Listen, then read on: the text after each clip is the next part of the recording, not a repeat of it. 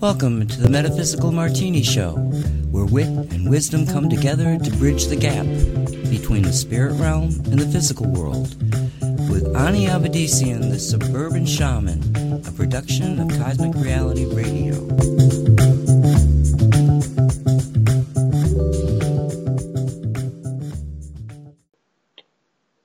Hello everyone, I'm Avedissian. Welcome to Metaphysical Martini. 3 parts spirit, 1 part rational mind, add 2 drops of optimism. Give it all a good hard shake and pour. Dress it with the olives of grace and empathy. Sit back, sip slowly, and contemplate the wonder of cosmic creation. And a hearty hello to everyone out there. Hello, hello. Thanks for joining us for another round of cosmic cocktails on this week's Metaphysical Martini, the show that tries to sort out what's true, what's woo, and what gets flushed down the loo in today's angry little world.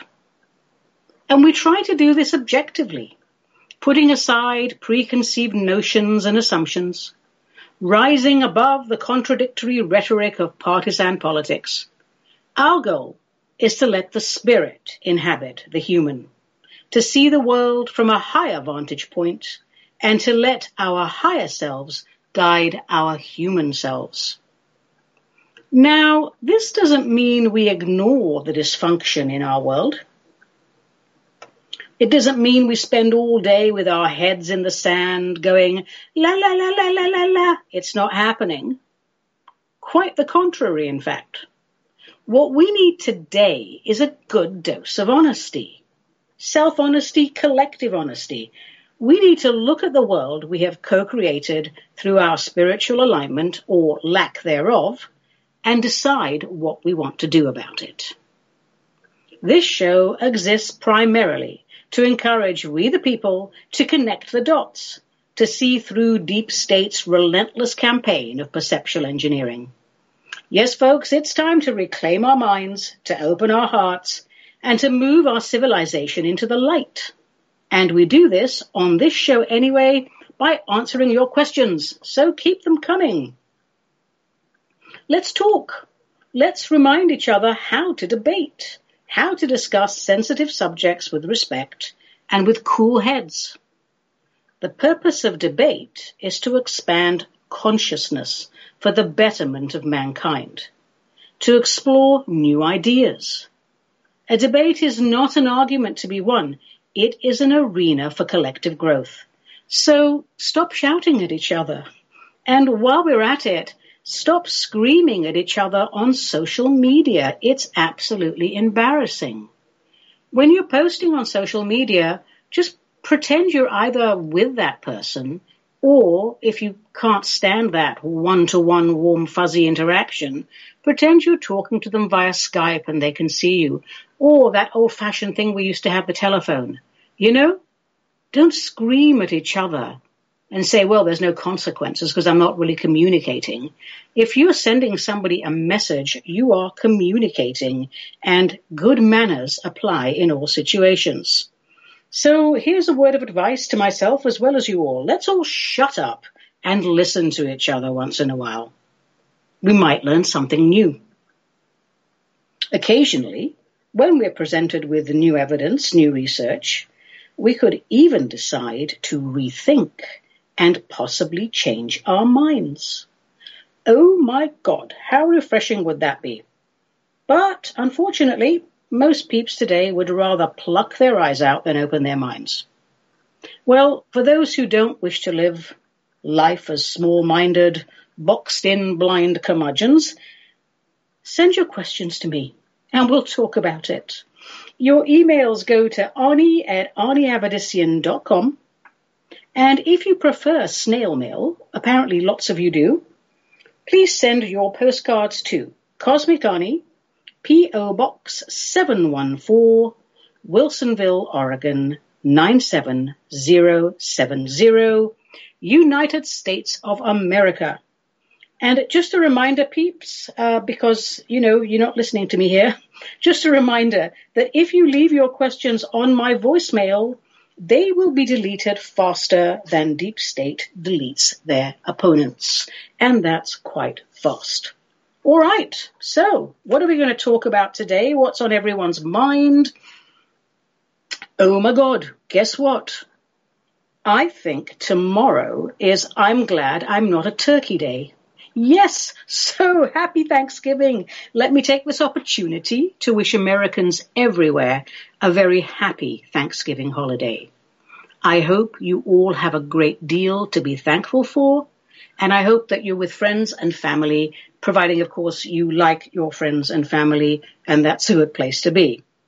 So, Thanksgiving holiday.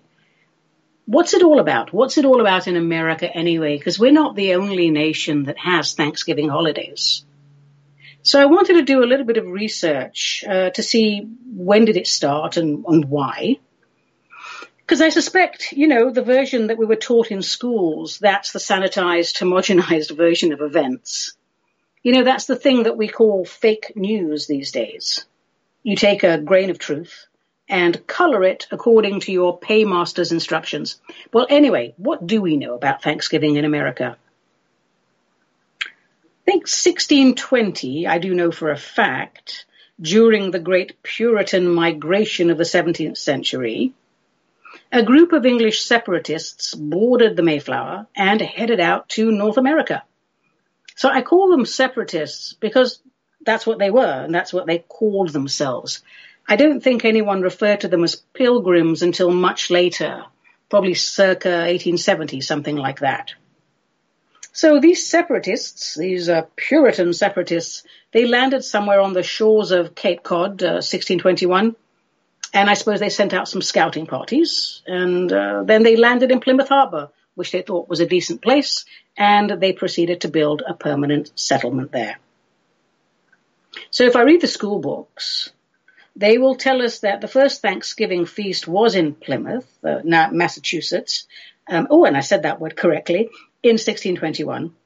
And they'll tell us that it was a lovely affair, with the separatists and the local tribes enjoying all manner of goodly culinary delights in a warm, convivial, and friendly atmosphere. I wonder. Well, you dig around a bit, and there is indeed historical evidence to suggest that such a feast took place. But there seems to be no hard evidence that the native population were in attendance as guests. We do know from records that the tribal chief, Massasoit, maintained good relationships with the separatists. Why wouldn't you want to maintain good relationships with people who come to your country and they have guns? So, it's possible that he called on them around the time of the feast. Maybe it was a diplomatic gesture. Maybe the separatists were going around shooting all sorts of things, trying to get food, because, that's how you get food in those days, especially. You kill the animals. And so maybe Massasoit said, what's all this noise? What's all this shooting? And he went to check it out. Who knows? But what we do know is there's no formal evidence that the locals were invited to be part of a feast, as far as I can make out. So was that fake news? Or, as the Puritans in the day would say, was that fallacious tittle-tattle? Well, the history books would have us believe that the early relations between the separatists and the Wampanoag tribe were very, very cordial, and that the locals taught the separatists to cultivate crops, which I'm sure they did, but I'm not sure that it was all that cordial. And then there was that Pequot War of 1637, which various accounts exist that apparently the separatists thought that the locals had killed one of their own, and so they burnt down a village and massacred 500 people and the whole thing. It's not about that at all, really, is it? It's all about control over resources. I think the more we poke around the subject, we will find the more carefully calculated errors in reporting. So enough to say for now that the romantic schoolroom version is probably a crock of turkey poo. And if we want to learn as much as we can about those early days, we should, maybe talk to some of the native historians, the law keepers of the local tribes, in addition to the other sources, because to the victor goes the spoils, and whoever thinks has won the war, they tend to write their version of events, don't they? So moving forward, we do know that in 1789, President George Washington designated November 26th of that year as a day of thanksgiving for the nation under its new federal constitution.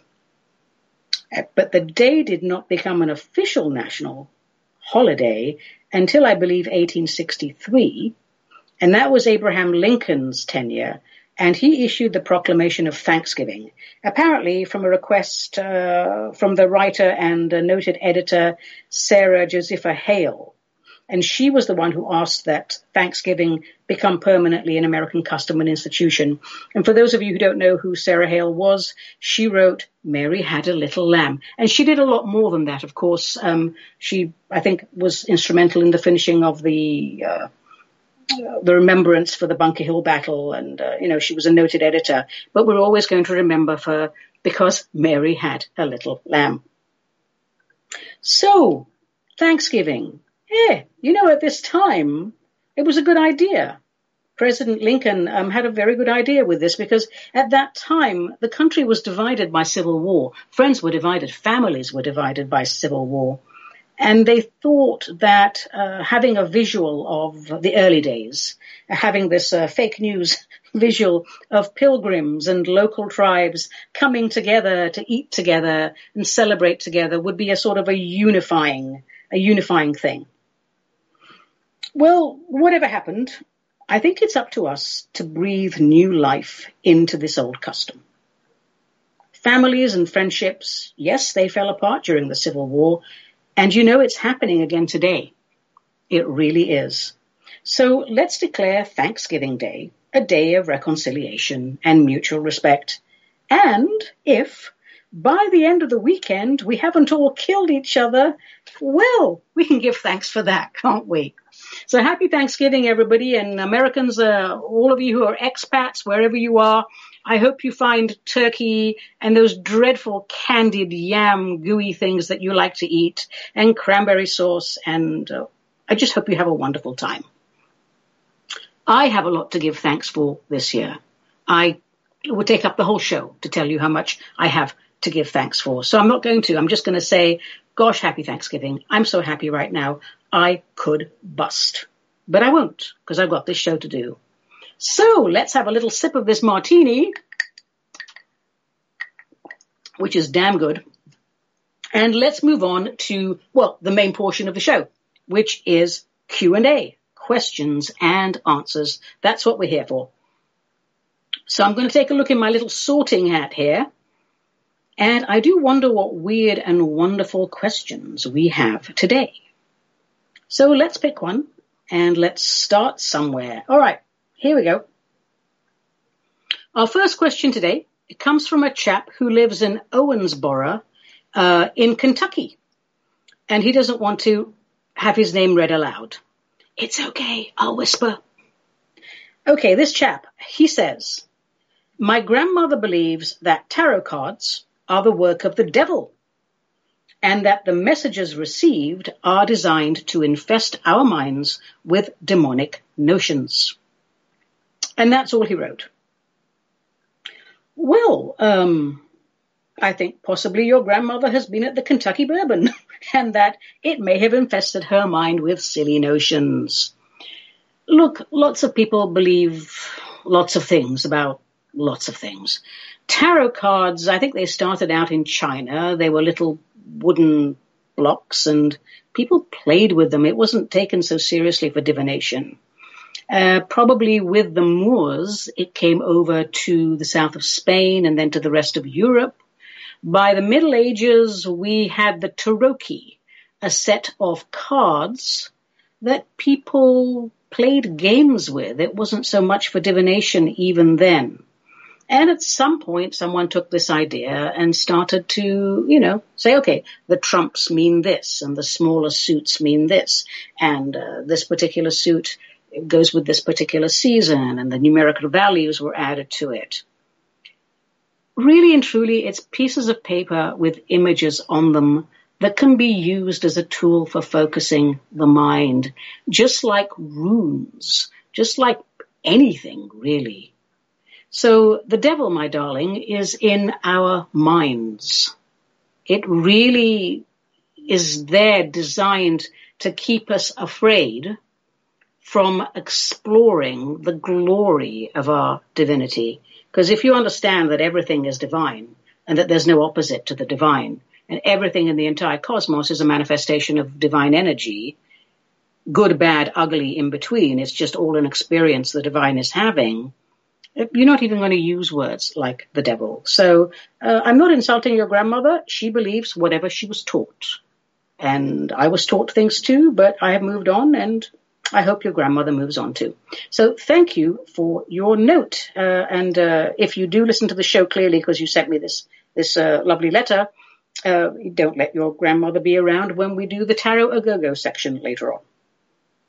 All right, thank you, chap from Owensboro in Kentucky.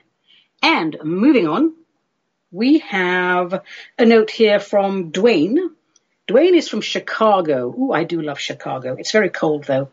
Okay, so Dwayne writes, is it possible for humans to choose to reincarnate as animals? And if so, why would they do that? Oh, great question, Dwayne. Well, yes, it is.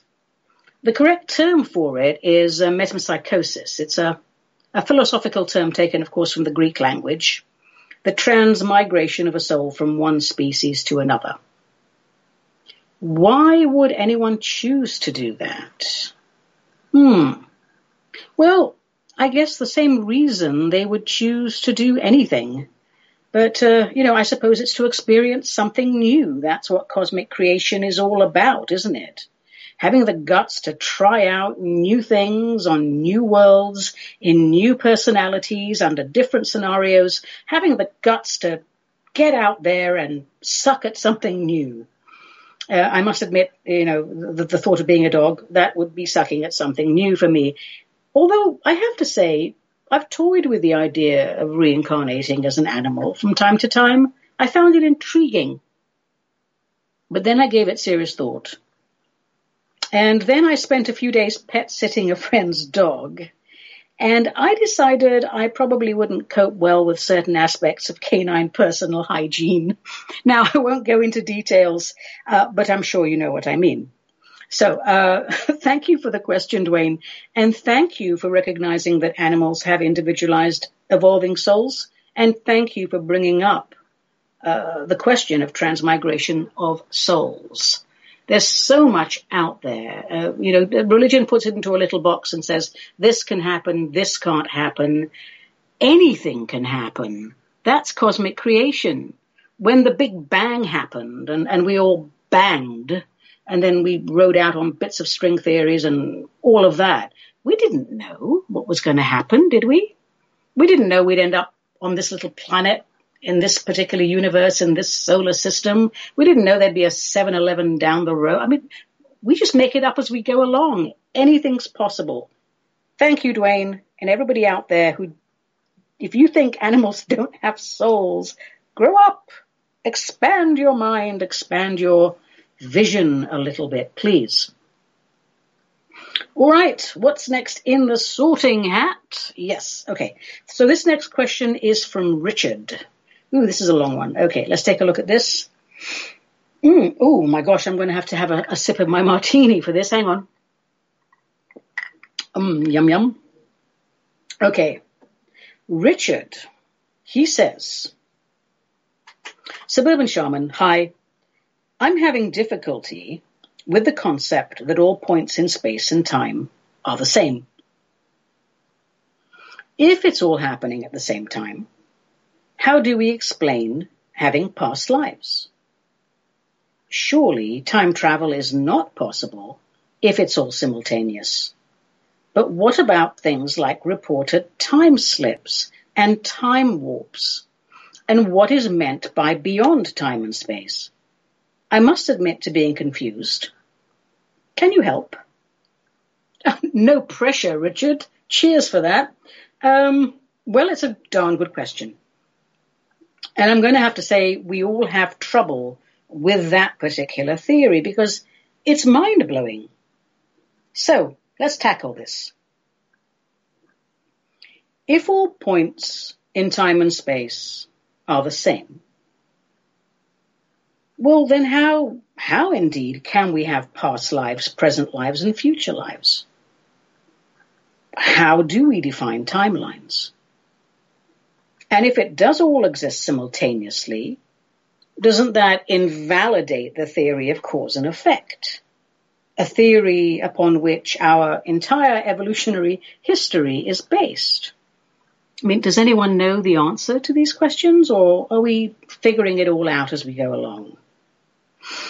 Now, if, as I believe, time is a sense of chronology created for our convenience once we, as a cosmic collective, created physical worlds, then the simultaneous theory has validity. But then that begs the question, how or is time travel possible?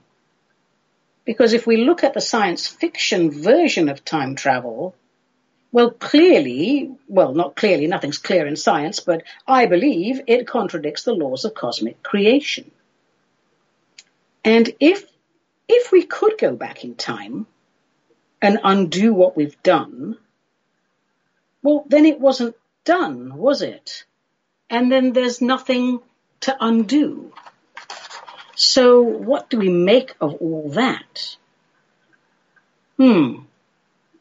Well, perhaps we could take into account that different realms have different rates of vibration. Physical realms are slower in rate. And, well, perhaps it takes more time to access events on those realms. And so it seems that we're going back in time, when actually it's just a playback at a certain speed. Does that make sense? If we pursue that line of thought, then we need to consider that despite popular opinion, a sense of time exists also on astral planes, and it's not just for physical planes. Now, as you've probably gathered by my response, Richard, I am not by any stretch of the imagination a quantum physicist. I'm more your history, geography, theology type. But I think pondering those points, really pondering them, might lead us to a better understanding of how it all works. There's no such thing as settled science, is there? So I can only talk from experience. And what I would say is I know from my work with energy fields. And by that, I don't mean I work for NASA. I mean, I'm a shaman that does land and space clearing, energy work, that type of thing. So when I view the physical past, the information comes to me at a fairly slow rate. When I view the potential of future events, I'm presented with various scenarios that come to me at a faster rate, but not super fast. And when I'm involved with higher dimensional beings, be they astral or physical, sometimes the information is transmitted to me so quickly, I struggle to process it and can't get the words out fast enough for clarity. As for time slips, time warps, that's really interesting to me. There are many documented and, in my opinion, unimpeachable instances of such things. Metaphysicians talk of places where the veil is thin, where it's possible to slip into a completely different reality. I can't explain it in any way that would satisfy a scientist, but I have had first-hand experience of such things. There are energy streams that cross space and time. And I'm not talking about projecting your mind to a certain place or time. You know, with some training, that's actually an easy one. I'm talking about something along the lines of, say, someone from 1772 turning a corner and finding themselves in 2019. That does happen. I've seen it. I've experienced it. So all these energy streams, these gateways, these doorways to other times, what are they? Are they indeed doorways, or are we teleported? I can't answer that question because it all happens so quickly. One of my more recent experiences, one moment you're standing in a medical office in Tigard, Oregon, an unremarkable location in Greater Portland, standing there making an appointment, and the next moment you're in a dark and densely wooded area, damp and mossy, with some very surprised animals staring at you because you just appeared out of the ether. You're dressed in your 21st century togs. You're holding your day runner, you've got a cell phone. Nothing about you has changed, just the environment. Now, thanks to my training, I know how to find my way home from such situations. So after taking in the scenery for about 10 minutes, I returned to my original location and timeline. No harm done, except for a slightly irritated receptionist. My 10 minutes in the woods apparently was just a few seconds of my distraction in her office. Can I explain why that happened on that particular day at that time? I can't. I've visited that office regularly for 14 time-slip-free years. I just know that it happened, and it's happened more than once. And when I've cleared land and space, things have come in and disappeared, and I have no explanation other than it's some sort of energetic slipstream. Try saying that after a martini. As for how to explain beyond space and time, is there anything beyond space and time? Perhaps it's what we refer to as source energy, the pool of potential from which all things come. It shares its essence to enable the creation of the cosmos, within which we all have individualized experiences. That's the best I can come up with, Richard, and I thank you for your question. We should all ponder the seemingly imponderable, because it shatters the illusion that our humanity is all there is. We are so much more than just humans. So our next question is from Claire in Central Oregon, who asks, what happens to your soul when you commit suicide? Do you go to a dark place or do you go to heaven?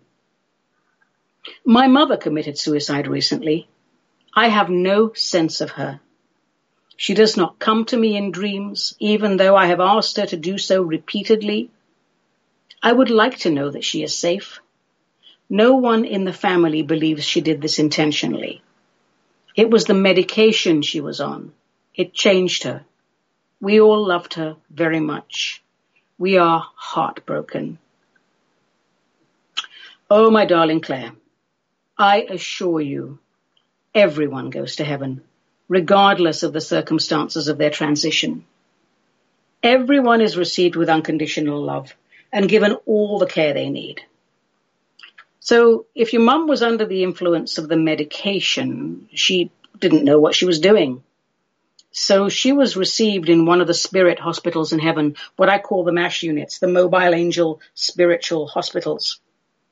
The beings there, they're wonderful, and they will nurse her back to health, and they'll help her to recover her personality memory. And once she's stable, and the ill effects of the medication have been washed clean, she will meet with her guides and continue her soul's evolution. And the reason you have no sense of her right now is because she has no sense of herself yet. This is all very, very recent. So once that's fixed and she has her personality memory back, and it will be fixed. Once she's stable, she will find it easier to send herself to you. So be patient. It will help you and your family, I think, to do something called holding an immaculate concept for her. And that's really very simple. Imagine your mother happy with a little smile on her face, and surround her with her aura of a brilliant, radiant white light. And as you breathe, just say 9 times, you are as perfect as the moment of your creation. It takes about a minute. That's holding an immaculate concept. And ask every member of your family to do that. And if each one of you do that once a day for 1 minute, it will really help her recovery, because the words in any language that you choose, the words "you are as perfect as the moment of your creation," that's magic, because you can't say anything else that's truer. We, all of us at our core, are as perfect as the moment of our creation. So that will help you, and it will help her. My love to you, deep love. Grief is a deeply personal process. We all come to it in our own way and in our own time, but process it we must. And don't put that off. When the time feels right, deal with the grief, because it is actually difficult for people on the other side to approach the living who have too much unresolved grief. It's a vibrational block. So God bless you and your family, and God bless your mother. I promise you all is well. So here's another question, and this one is from Noel in New Zealand. And Noel says, Ani, I've been told that ETs who want to help us are able to build fully... You have bad handwriting, sir.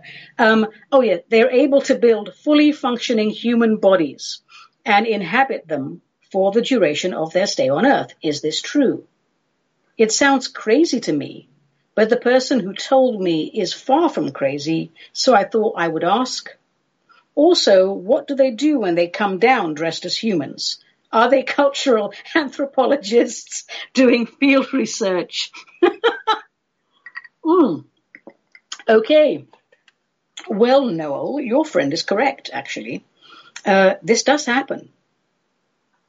There are beings from advanced civilizations who build and inhabit fully functional human bodies. It takes them about 6 months or so to acclimatize to the body. Human bodies are much smaller than ET bodies and much more dense. And most of that time is spent in stages on their the motherships. So when the time comes for ET boots on the ground, they make a quiet entrance for a final field test and then get on with whatever they came down to do. So now some of them may be cultural anthropologists conducting field research, but my intel says they're here to make a direct impact, to support the white hats. They're able to create identities and histories that place them in useful positions. And, why not? Our own military and government intelligence organizations do that all the time. I mean, creating new identities and histories, not making alien bodies. So it's not such a leap to think that our benevolent ET friends, who are far more advanced in tech and in everything than our intelligence peeps, would do it.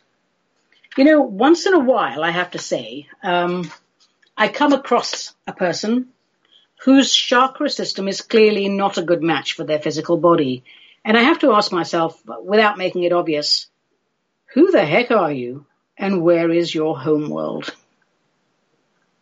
So, hey, Noel, we say the truth is often stranger than fiction, and it is. So thanks for your question, my Kiwi friend. I wish I knew something in Maori, but I don't. So cheers, Noel. And here's another question. Yes, questions. Yes, one more question. Or two more questions. We'll see how they go. So here's another. Oh, Lord. Do I want to answer this one on the air? Every time I answer a question about a living politician, I get dozens of unsubscribes. So I guess some of you are not as open-minded as you pretend to be. Oh well, here goes nothing. One more time, let me state, I'm neutral and non-partisan because I know full well that both parties are in the can. This question is from Cerise, who lives in or is vacationing in Orange in France. I think that's an old Roman town. I seem to remember driving through it once on my way to Avignon. Oh, yes, Avignon. Sur le pont d'Avignon, on y da... Anyway, never mind. School stuff. Childhood memories. Moving along. Cerise, what is your question before I get carried away here? Yes. Cerise says, Dear Ani, is Barack Obama a black hat or a white hat? I wrestle with this. My gut says he is white, but his actions say black. We had such high hopes for him, and now we have Trump. Well, here's my non-partisan shaman's answer, because, Cerise, I too had very high hopes for him. Okay, Obama's soul is a high-level soul. He was brought in specifically to stabilize the country once the truth about deep state was exposed. Now, clearly that didn't happen because the awakening of the populace is approximately 10 years behind projections. Had the poop hit the pavement in 2009 or thereabouts, as projected, Obama would have been the perfect stabilizer and caretaker for the nation. Instead, the establishment were relentless, I would say, in their persecution of him. They threatened him and his family from the very first day in office, and they kept it up and they ramped it up until his tenure ended. Even a high-level soul has to work through the filter of a bloodline's biological information. In other words, he had to work through his adopted humanity, and I believe it is a testament to his grace and devotion to duty, given the vile psychological treatment he was subjected to, that he maintained composure and was committed throughout his entire tenure. You know, those arrogant, ego-bloated sociopath servants of deep state, they really thought themselves victorious when they threatened him and they muted him. They thought themselves untouchable. And they did a good job because Obama couldn't do 2% of what he came to do. Well, I guess deep state are the ones who are running scared now because they might have been able to control Obama, but they can't control Trump. Oh, God help us. And you know what? I think we have to be grateful for that because when you become president or prime minister or whatever it is that you are, they take you upstairs and they say, congratulations. From this moment on, we own you. You will do whatever we tell you to do, or we will veto every move you make, up to and including your restroom breaks. And if you disobey us, we will murder your family and we will murder you. Unless, of course, we decide to clone you instead. So, Mr. President, Mr. Prime Minister, Mr. Very Important Person, enjoy your hollow victory because you work for us now.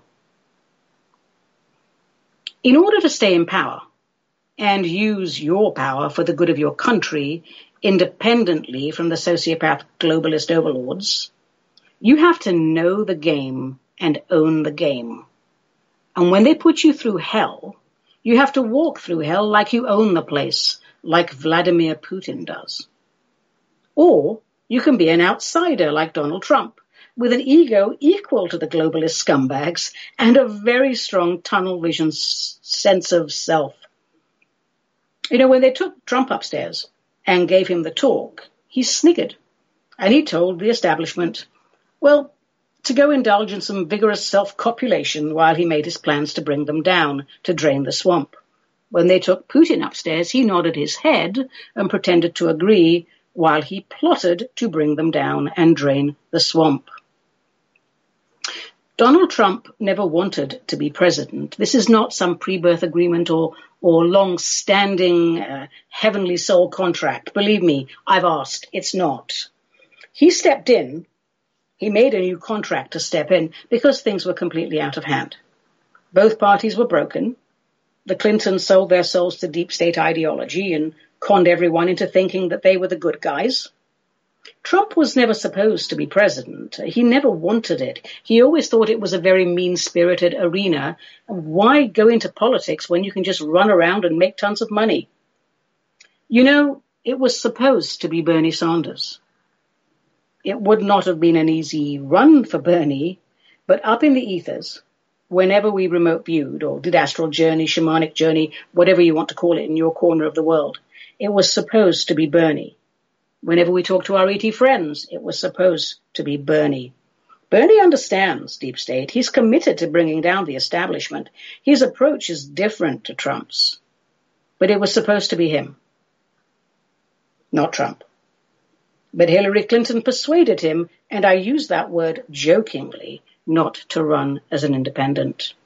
And I do regret the fact that he chose to give in to her threats, I suppose, or take her advice, however you want to take it. So now we do have the bull in the china shop, and that's good, because so much needs to be smashed up. You know, at this point, with a brainwashed populace running around like a bunch of headless chickens, screaming at each other, I would gladly take Cersei Lannister as president if I was sure she was committed to draining the swamp. No one was more surprised than I was that this turned out the way that it did. But anyway, I hope that cleared up a few things. That's what I know about Obama. That's what I know about Trump. And that's what I know about Sanders.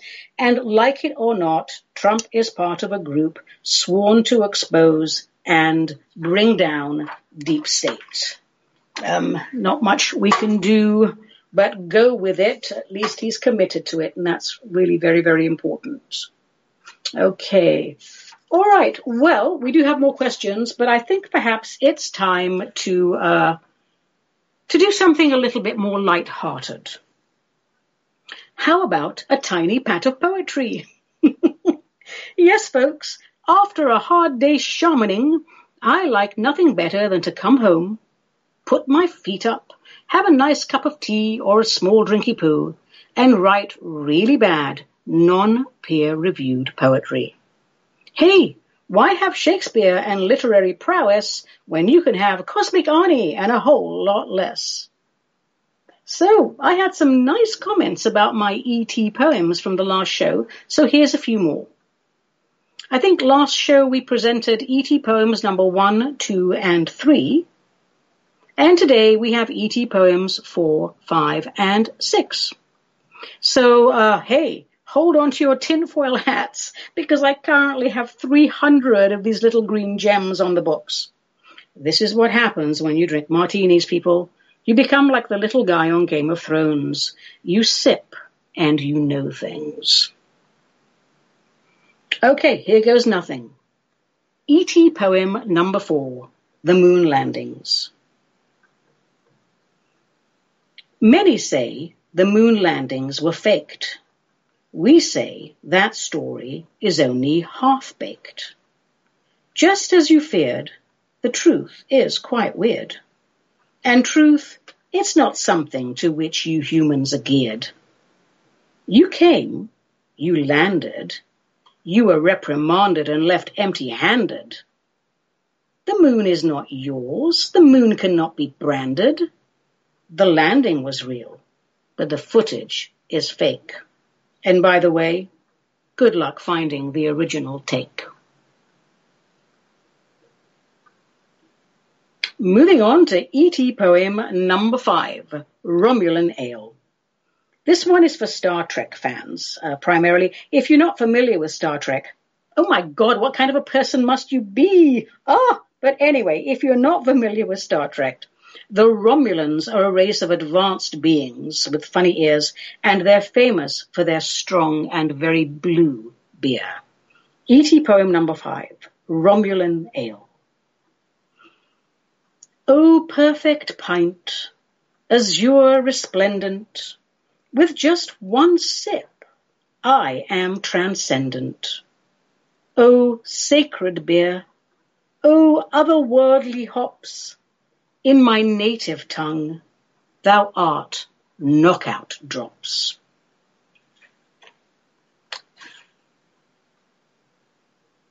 And now it's time for E.T. poem number 6, The Science Fiction Contradiction. Thank you very much. Earthlings, the dark Kabbalists have misled you. Theirs is a false agenda. Remove them, for they are pretenders. We will not dissect your frontal lobes. We will not perform the anal probe. We have no interest in your brains or butts. They are, quite frankly, inferior. And you, dear humans, are all nuts. Well, that was a bit of fun, wasn't it? You know, I hope you enjoyed it. And may I take this opportunity to say hello and thank you to our space family out there, doing their best to keep Mother Earth safe from the depravity of those who walk upon her. I long for the day when you can land your craft in full view and greet us without causing mass hysteria. That would be just ever, ever so lovely. All right, so now I have regaled you with my E.T. poems, and half of you have gone home and decided not to listen to the rest of the show. I think it's time to move on, because somehow we're quickening here. Time is really moving on. It's time for da-da-da-da-da-da-da, Tarot A-Go-Go. Yes, folks, a little shenanigana with the major arcana. Today's card is number 8, Fortitude, Strength. What a delightful card this is, if I may say so. A young woman, pretty young woman, interacting with a fully grown male lion. In fact, in the Rider-Waite deck, she's actually not just embracing him, but closing his mouth, it seems. And above her head is the infinity symbol. And the meaning is quite clear. With cosmic alignment, all things are possible. This young woman has enchanted the lion. What does this card say to us? Let's have a sip of this vodka and see. It's coming to me now. It says inner strength is more powerful than brute force. Conquer your emotions. Tap into the flow of unconditional love, the vibration through which all life is created. This card says to me, patience, patience, believe in yourself, tame the beast within. Diplomacy is a better approach than giving in to your animal instincts. We are humans. Arbitration, not attack. Tenderness, not threats. If we pick this card, as a random card in the reversed position, I would say we should examine our motives. And if we feel we are in alignment and we have chosen the correct option, well then let's not lose our nerve and give in. Let's not resort to screaming and shouting. No matter how tempting, let's stick to the path of tact and diplomacy. And we can keep refining our position if necessary, changing the vocabulary, and sometimes we have to say the same things 100 ways from Sunday to get through to people. But if we stick to our guns, tact, diplomacy, kindness, we will succeed. And for those of you who just pick a random card once in a while, it's difficult. What is this card saying to me? It has just so many meanings, depending on the day. But when you just pick this card for a little hit of guidance on any given day, it could also represent your own shadow self, the eternal quest to let the spirit inhabit the human. Number 8, Strength. Very beautiful card. All the cards are wonderful. They're all part of the great journey. They all have something to teach us. I like this one a lot, probably because I do energy work with exotics and I work with very large lions, so maybe that's what it is. But I like the visual imagery of the beautiful young maiden taming the male lion, embracing it through gentleness and kindness. That's the way forward. Okay, number 8, Fortitude, Strength. Okay, my darlings, next on our list for today, it's time for the Wizard's Gizzard, a little spiritual ritual that you can make habitual. Except, guess what? We're not doing that today. No, we're not. No, instead, we are doing Explore Your Intuitive Core. We're all psychic. It's not some divine gift bestowed upon a few worthy individuals. There isn't some big fairy in the sky sprinkling magic dust over the chosen ones. All are chosen, all are special, no one is special, all are special. Everyone has intuitive ability. We just need a little bit of training and we need to learn focus. So today's exercise is called Oh my God, what am I feeling? Yes, you've guessed it, folks. It's psychometry, sensing by touch. The word psychometry means, what does it mean? It means the measure of the soul. Souls leave energy imprints, and we can read those through touch. We pick up information about an object and about the object's history by holding it. So it's, of course, well, I suppose it's another form of clairsentience, isn't it, really? And it's a skill set taught to students at the very beginning of their training. People who come to do mentorship with me, spiritual mastery program, all of that. Psychometry is the beginning building block. So how do we do it? Why do we do it? Just to get information? Look, everything to do with developing an intuitive skill set is about connection. Using all your senses on the physical realm to negotiate the physical realm is wonderful, but you also have those senses interdimensionally on other realms. So it's all about connection. So first thing that we do with psychometry, and this is like the 101 version, choose the object you will be reviewing. Now, peeps, I suggest you pick something that someone in your tribe can verify. You know, a letter from a dead relative, something that belonged to Uncle Bob or Auntie Vera, that sort of thing. Because in the early stages of developing your intuition, we're very insecure, aren't we? And we need validation in those early stages. So pick something that someone can verify for you. And the exercise is very simple. First of all, wash your hands. Then drink some water. Sit comfortably. Place the object on a table in front of you. And as with all exercises, take several deep, slow, purposeful breaths, because this clears the energy field of all your disruptions and it allows clear communication. Take the object in your hands and hold it and breathe. Focus on the object. Don't try too hard. Don't sort of stare at it and go, oh my God, I'm staring at this thing. What is it? Just hold it in your hands.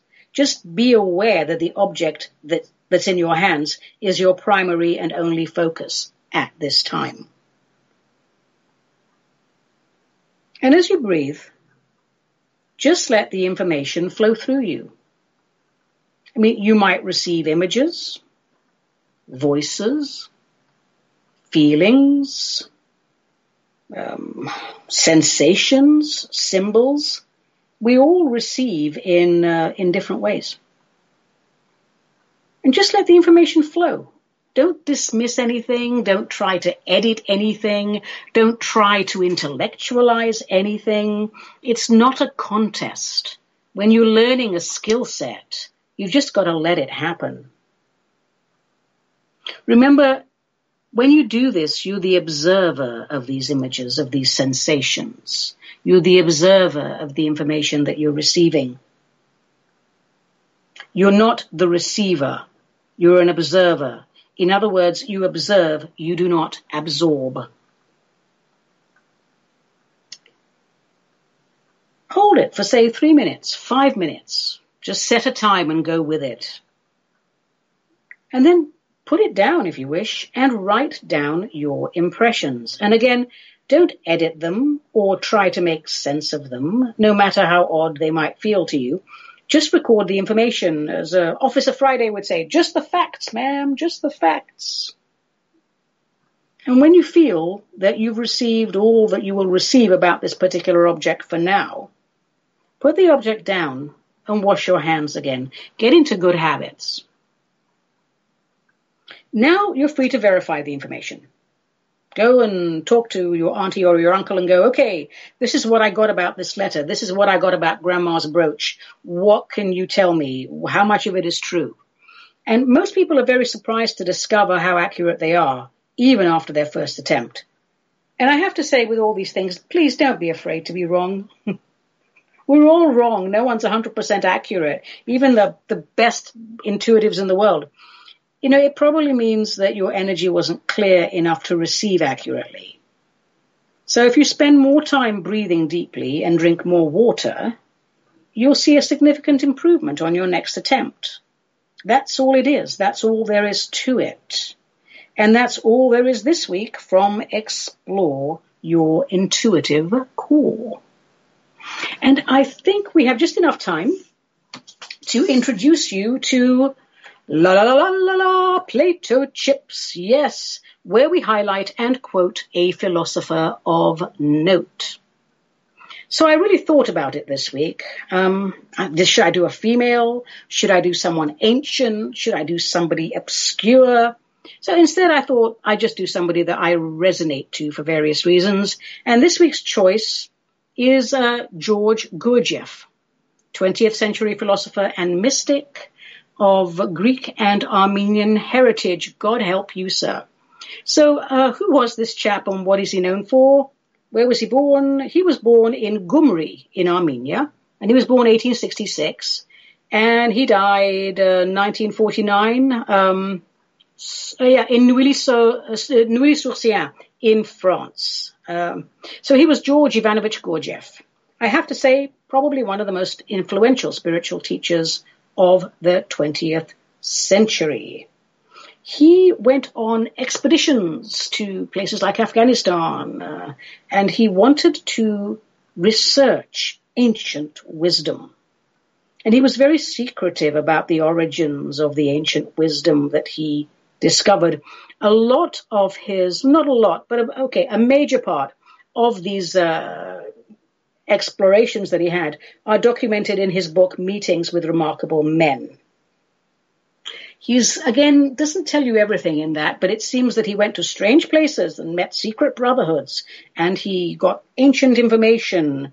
And how do you translate that to the 20th century?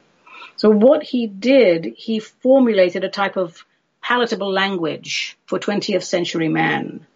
And he called the collection of these disciplines that he learnt the Fourth Way, which is basically a blend of many traditional ancient teachings. And he took this to Russia at the time and started to share some of this knowledge with people. But then there was this pesky little thing called the Bolshevik Revolution, and then there was the First World War. Anyway, long story short, he ends up in France, where he starts the Institute for the Harmonious Development of Man, teaching this Fourth Way. But it was difficult for him to do so, primarily because it's not a protocol set in stone. It's a different type of self-development. And he was not easy to work for, apparently. I mean, he worked very hard to explore and to discover all of this knowledge. And he wasn't about to give it away, all this precious knowledge, to the curious and the unworthy, was he? So if you wanted to study with him, well, I guess he had to jump through hoops to get this wisdom, and so did you, which is fair enough, I suppose. You know, this Fourth Way, it's rather the same way as I was trained. The knowledge, it's a path, and you weave it into your aura. And as the knowledge seeps into you and you understand it, you actually become the ancient truths. And the ancient wisdom is embodied in you. And then you have to express it. You have to express these timeless truths in a contemporary and suitable way. They do say that he ran across some very ancient teachings called the Merkhavat, which Armenians and Syrians know about. It's a very ancient, esoteric way of life. And he apparently found that when he was in the city of Ani. Yes, folks, I am named after the city of Ani there on the Armenian-Turkish border. Anyway, he studied with many people, but primarily the Sarmoon Brotherhood. This is the place in Hindu Kush in northern Afghanistan, or is it? This is a mystical group of people who have been around since, oh my gosh, Babylonian times, from the time of Hammurabi. And the word Sarmoon means bee, as in bee. Also, it could also mean something to do with Zoroaster. But the Sarmooni think of themselves as bees in so much as they parcel out the information to the populace that is needed at that time. They say that that any objective knowledge is a material substance that can be collected and stored like honey. And that Brotherhood say that they have the history of the entire earth. And at critical times in history, they will distribute their honey throughout the world by means of specially trained agents. And one of these people apparently was John Bennett, who did the whole Enneagram thing and the Law of Seven, and the doctrine of reciprocal maintenance, all of that. So in brief, because I think we're coming up to the end of our time, with Gurdjieff, what he wanted, what his mission was to be the best he could be and to encourage others to do the same. The teachings that he took, he turned them into something palatable for 20th century minds. The fourth way, it's an influence more than a teaching. It's not a solid set of instructions.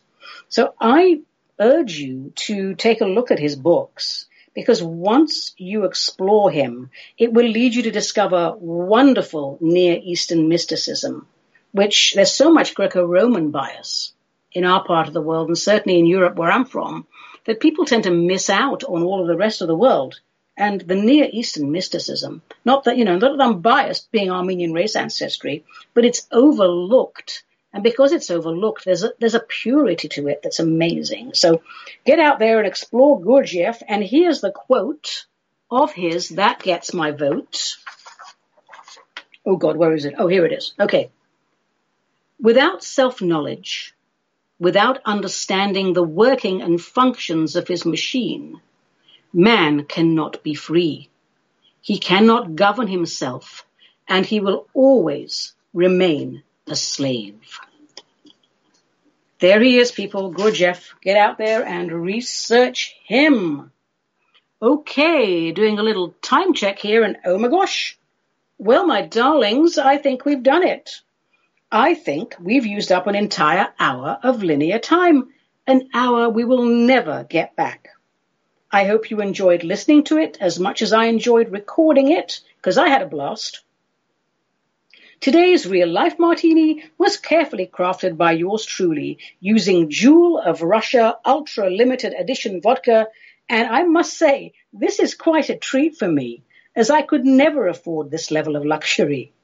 This was a gift from a client, my favorite new client, in fact. It's a mix of winter wheat and rye, and Lord only knows what extra steps they've taken in the filtration process, because this is hands down the best vodka I have ever tasted, and in my younger years I was pretty good in the vodka tasting department. A reminder, folks, that cocktails are great and best when they are an occasional treat. If you use high-quality ingredients and take the art of mixology seriously, one drink is all you need. I'm Avedissian. This was Metaphysical Martini, a production of Cosmic Reality Radio, to whom we are most grateful. Until we meet again, let the spirit inhabit the human.